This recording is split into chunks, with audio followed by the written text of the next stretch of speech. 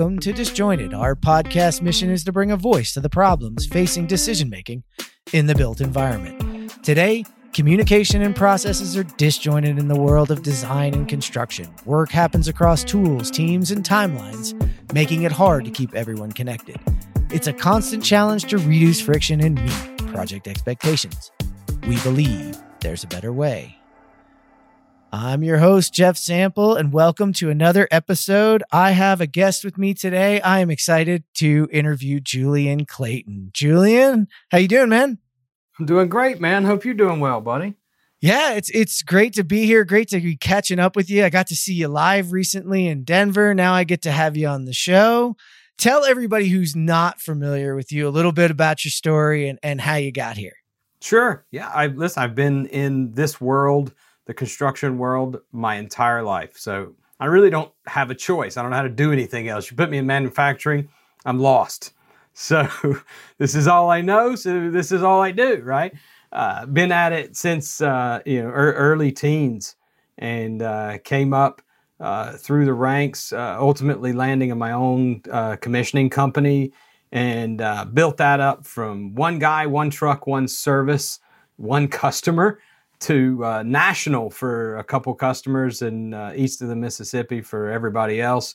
And then the crash came and I had to get educated. And that's really where I got my start in construction technology. I had to decide if I was going to save my business or shut it down and start over. And I opted for the harder path and really got my feet wet in construction technology. So I put out one of the first apps, mobile apps for construction, which was called Punch List. Ultimately, that journey led me through a lot of different places, but I landed as the first head of product at Field Lens, which we ultimately sold to WeWork. We can all watch the documentary to learn how that turned out. And now I am VP of product for general contractors at Procore and couldn't be happier about it, honestly.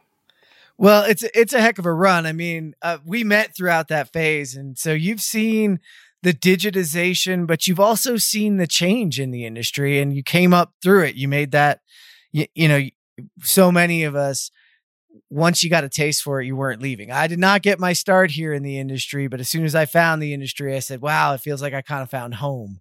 So, but as you've watched it grow, you hear the name of the show is Disjointed. So you've got some purview to it. What comes to mind when you hear Disjointed? Well, I mean, honestly, I've been at this so long that I remember when we would talk about AEC tech and then everybody would follow that with, and the C is silent, right? There was tech out there, but that back then it mainly focused on the design side. So the problems we were solving were a bit lopsided back then. We've come a long way. My career is an example of that, but I would argue there's still plenty to do. Like when I hear Disjointed, the first thing that comes to mind for me is the focus on the field and not just building technology for them specifically, but also realizing what they can bring to the table. There's so much value in their heads. And even in a design build scenario, we often source information from the wrong people at the right company, right? Constructability is one thing, but it takes a specific type of experience to recognize if we could just make that span 2 inches wider, we can place right off the truck and eliminate one crane, right? If we're not bringing those voices to pre-construction conversations, we're missing out on a ton of value there. You're preaching to the choir on that part of things, that disjointed nature, that technology becomes a barrier to the information inside of the heads of the people who really know how to build it. Not only do we need them there to help us now, there's a lot of them aging out. We're going to lose a lot of that. And so that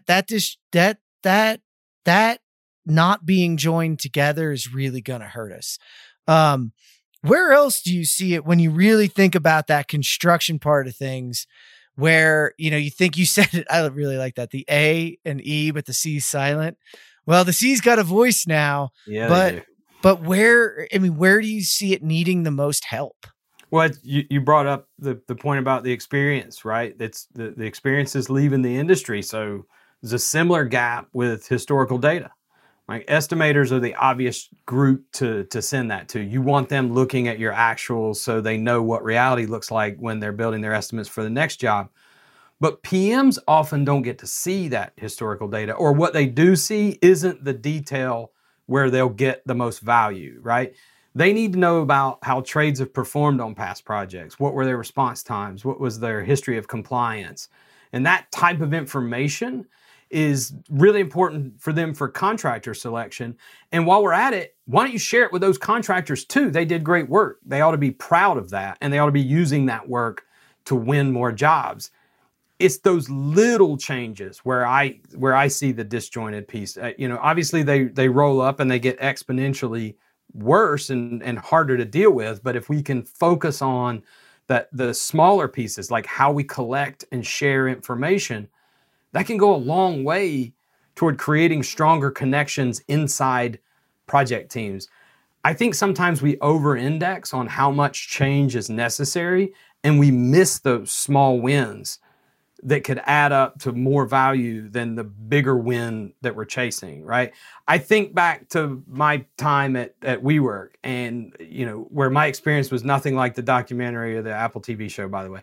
But when we landed there after the acquisition, they asked me to look into how we could improve on the project schedule. And actually, they wanted to pull out an entire month out of that project schedule. So in that case, I was just as guilty of everybody else looking at the big pieces. And what did I do? I walked in with my chest puffed out, and I jumped on the IPD bandwagon, and I flew to Texas to talk to a handful of contractors and try to get them to agree to a new contract and delivery method. And I was so confident about how that was going to revolutionize everything they were going to do. And what I got in return was some really good barbecue and an education on reality. Right? Those and crews, not the reality capture most of us think. No, real reality. No. And what I learned really quickly was those contractors were not agreeing to an entirely new contract, right? They already had too many unknowns with their existing contracts that they were dealing with. They weren't about to take the risk to change that entire structure. But they were willing to do literally everything else. They were willing to contribute to design and constructability reviews. And they weren't even charging more for that time because they knew ultimately it would save them time on the project. And they saw it as an opportunity to get more jobs in that year with the same crews. So it was win-win for everybody. We didn't have to change the entire contract and delivery method for every project around the world. We just had to engage with those trades earlier in the project. And we found our month that we were looking for in an entirely different place. And it was another very, very small detail. We realized that the architects and engineers we were working with were sending interns to coordination meetings instead of including people who could actually make a decision about the issues we were discussing. So that meant every single decision on their side added a week because we had an intern taking notes, going back to their team, talking to them, and then bringing the decision back in the next weekly meeting. And that's assuming that the decision was one we could accept and didn't have to send it back again to do that round again and again and again. And by just simply making that one call to say decision makers only on these calls, we went from 12 to 8 weeks coordination schedule and found our month just like that in the smallest details. Yep. And to reflect that back to you, there's so many people looking for and talking about disruption in the industry, right? And you get focused around somehow we're going to explode this thing and we're going to do the Uber effect. Well, I was talking with Josh Bone on stage recently about this. Is like, well, the taxi companies ignored a whole lot of signs for a whole lot longer, and really they ignored their customer. Right? Their customer was expecting something. They actually probably Uber and Lyft wouldn't exist if taxi companies had been listening and slowly transforming, taking a step forward. Hey, first we're going to create an app that might just allow you to be a rider. So we know you're a regular rider. Let's say they didn't just come up with Uber out of somewhere. They came up with it transformatively, slowly, like a minute here, a minute there. That's the kind of movement forward. Everybody's looking for the epic one, but for me, we're not going to get there. And that's the kind of change you're talking about, is like, you've got to listen in, and it's an inch here, an inch there. All of a sudden you're at a mile. the construction industry, I don't think is going to have that disruptive moment.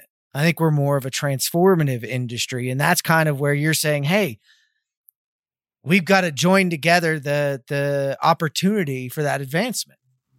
That's exactly it. This industry is not going to tolerate drastic, immediate change because we haven't tested the downstream impact of that. But every one of those experienced individuals that we're all watching kind of gear up for retirement or go ahead and kick it off, they've all seen enough things in their lives in the industry to warn them about that drastic change. We all have the new guy that showed up that day and had the best idea about this new way we were going to do something, and then we end up with a handful of change orders and a month delay on the project and maybe a little liquidated damages to go along with it. And maybe that wasn't such a great idea. And it's for me, the disjointed is getting down to that level to find the smallest pieces of that problem and focus on those first. Because when you can show the value to the individuals that are dealing with that pain in the moment, you can get them to buy into the bigger problem. Right? Analytics is a great topic on that. I've had conversations with lots of different companies about that. And what does everybody want? They all want portfolio level analytics. What are you going to do with portfolio level? There's so much I could do with it, right? But where are you going to collect it? You can't. You have to go way down and break that problem down, because if the data underneath is going to roll up to that portfolio level and it's garbage, well, we know what we're going to get at the top of that. And then when you start digging into that problem, you realize it's not actually a data problem first. It's a culture problem first. You've got to show those teams in the field the value of that information as it relates to them specifically. Show them how it makes their lives easier. And once they see that, data health becomes a non-issue because everybody's pushing to get healthy data so they can get the value of it themselves. Well, now you've just solved the base problem for portfolio level analytics by just showing the teams in the field the value of the data that they're collecting and why it's so important to get it in timely and make sure it's accurate. It's so funny because I just recently heard about, a group that's really working on doing the analysis of how clean or dirty your data is. And it's like, well, that's great and all, but, let's get to the core problem. The core problem is we're disjointed from the field, and the field has no idea why we're doing this. And, oh, by the way, let's not forget the big elephant in the room. Half the things we kicked down the road to them previously to where we are today, but this is previously to a lot of these modernizations, a lot of these tools, is we just kicked paperwork out to them, right? We just pushed more things down to them. So of course they're reticent to not really jump on the bandwagon because whiff them. What's in it for me? Why would I do this? So That's another disjointed. You're saying, and I love that too, because executives love to ask for that portfolio level. I want to look over a dashboard that looks at everything. Yeah. Okay, but what does the person in the field get from that? So what's your answer to that sometimes? You're exactly right. And it's that, I think it's that gut reaction to give the boss what they want, right? And not be willing to explain to them how we get it and what else we're going to get. Because just getting portfolio level analytics, to stay on that example, that's a win. Like, sure, a company's going to get use out of that. The executive team is going to get use out of that. But if you go downstream, like we're talking about, and you show the value at the field level, and not even for the bigger number, the smaller pieces, then you're going to get so much more. You're going to get a stronger understanding of your quality program. You're going to get a stronger understanding of your safety program. You're going to get a stronger understanding of the root cause of every overage, every schedule delay, all those pieces, and understanding what caused things so that you can prepare for those on the next project, and being able to get lessons learned type, the experience that is just sitting in the heads of individuals. Like you and I both know, there are certain things that in this industry, you're only going to learn when you see it. There's nothing we can do to explain it to you. You just have to bump into it on a project and then you're going to learn how to deal with it. And some of those moments happen once, maybe twice in a career. And then you learn that hard lesson. Collecting the right data at the field level and making sure it's healthy passes on that experience from team to team, especially if we're making sure it's healthy in the smallest pieces. Then the number of ways we can organize and distribute that become virtually infinite. And I would argue too that so much of what we've done has, project managers, superintendents, those smart people looking down, trying to get one more thing done or answer one more email instead of looking up and seeing that thing coming. Like they're the ones who were in the field at one point all the way in and have experienced that one thing that happens once or twice in your career. And because they're looking down and not looking up, they're going to miss it again on their job, and somebody else could have learned from them. So it really is showing them what it's about, freeing them up to do what they do really, really well, which is coordinate jobs and get things done. I mean, I don't like to call them, thanks to Jonathan Marsh, I don't like to call them problem solvers because, that people say, construction people are problem solvers. No, they're not. We just throw too many problems at them. So they've begun to believe that that's their job. They're actually builders and they build things for a living. So it's just that we've given them enough problems to deal with it. So I know we're getting a little long. So I always like to ask this of all the guests. If you were in my shoes, if you were at the helm of Disjointed, where would you go? What would you want to learn? What would you want to hear us surface from people? I would go out and talk to every superintendent and foreman I could find. And I would want to know what is sucking time out of their day. Like, what are they spending too much time looking for? What is creating those moments? Back when I was in the field, if you sent somebody to go look for a tool, didn't matter if you sent them at 9:15 a.m. or 1:45 in the afternoon, that's the last time you see that person that day.